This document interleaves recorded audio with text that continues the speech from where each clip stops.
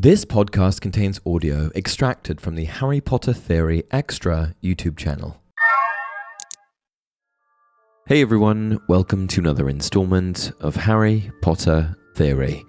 Today we'll be discussing the history of one of the most famous wizarding bars in the entire world, the Leaky Cauldron.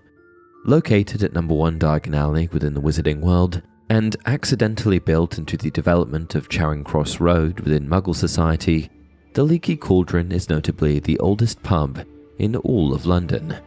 The bar and adjoining inn was built sometime in the early 1500s by a witch named Daisy Doddridge. Doddridge, who of course became the Leaky Cauldron's first landowner, had the bar constructed at the same time as many of the other shops that now run the length of the wizarding street Diagon Alley.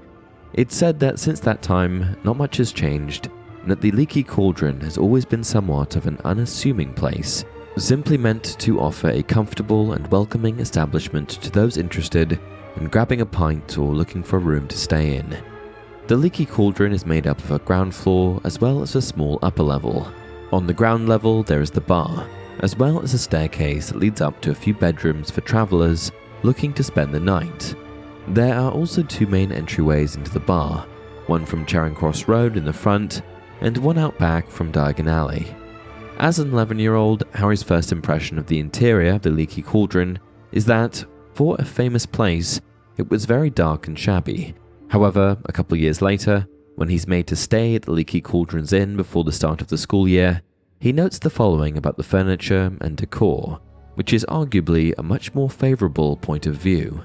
Harry followed Tom up a handsome wooden staircase to a door with a brass number 11 on it, which Tom unlocked and opened for him. Inside was a very comfortable looking bed, some highly polished oak furniture, a cheerfully crackling fire. While it's likely that Harry's general perception of the Leaky Cauldron evolved over the years with his growing understanding of the wizarding world and this particular establishment's place within magical society, his description also suggests that the Leaky Cauldron had clearly been cared for over the centuries by the various landowners that it had been passed down through. This is further supported by the fact that many witches and wizards claim that it has changed shockingly little since its construction in the 16th century.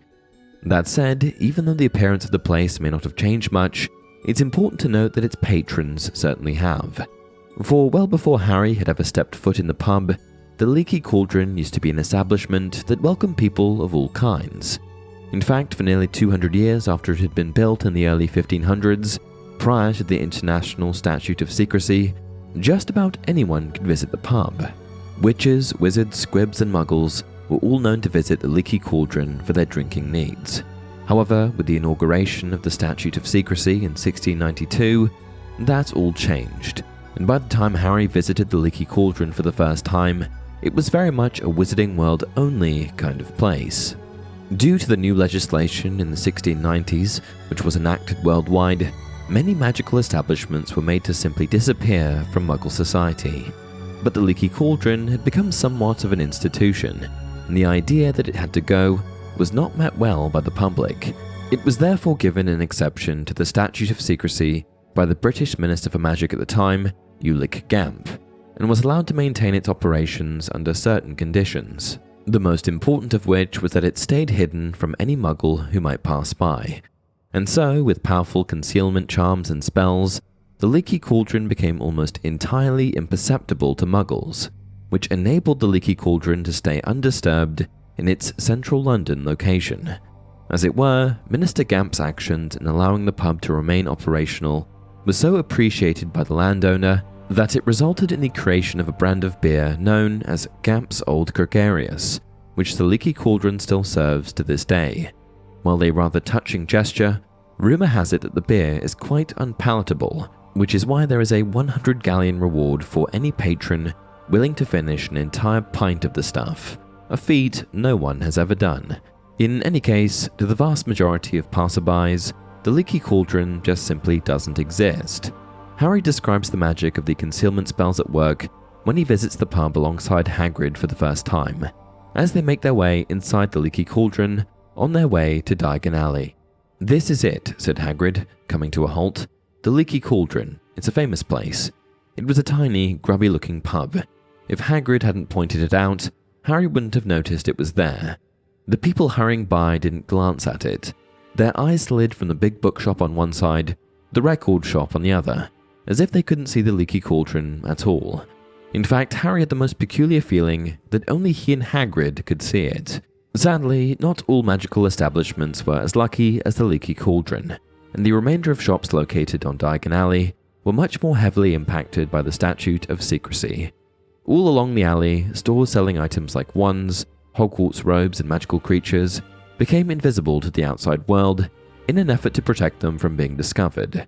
And so, as one of the few places which were allowed to stay accessible to the Muggle world within London, the Leaky Cauldron became the point of entry for witches and wizards looking to access Diagon Alley.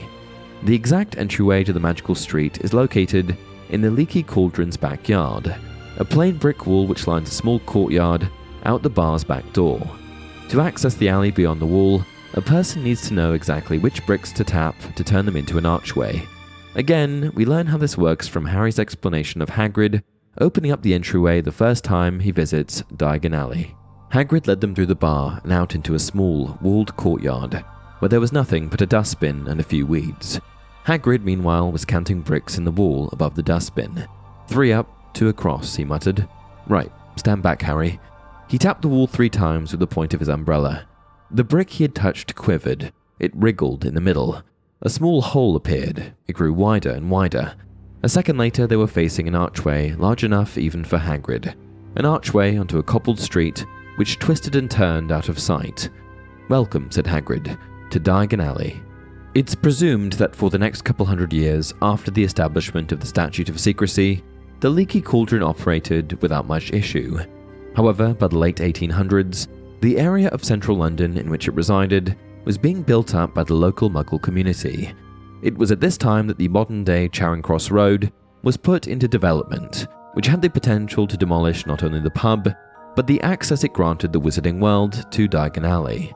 It's said that even the British Minister for Magic of the day, Varys Spavin, had admitted defeat and gave a rather lengthy speech, 7 hours to be exact, in the Wizengamot as to why the Muggle construction of Charing Cross Road would destroy the pub. Fortunately for the magical community of today, the local witches and wizards at the time came together to perform an abundance of memory charms on the Muggle town planners in order to revise the plans for Charing Cross Road to accommodate the Leaky Cauldron. This resulted in the pub being left alone, and is the very reason that it still stands today. And with that, we've come to the end of today's video. What did you think? Did I miss anything? Please share your thoughts in the comments below, and as always, if you enjoyed this video, don't forget to like it and subscribe to the channel. Until next time, remember, it does not do to dwell on dreams and forget to live.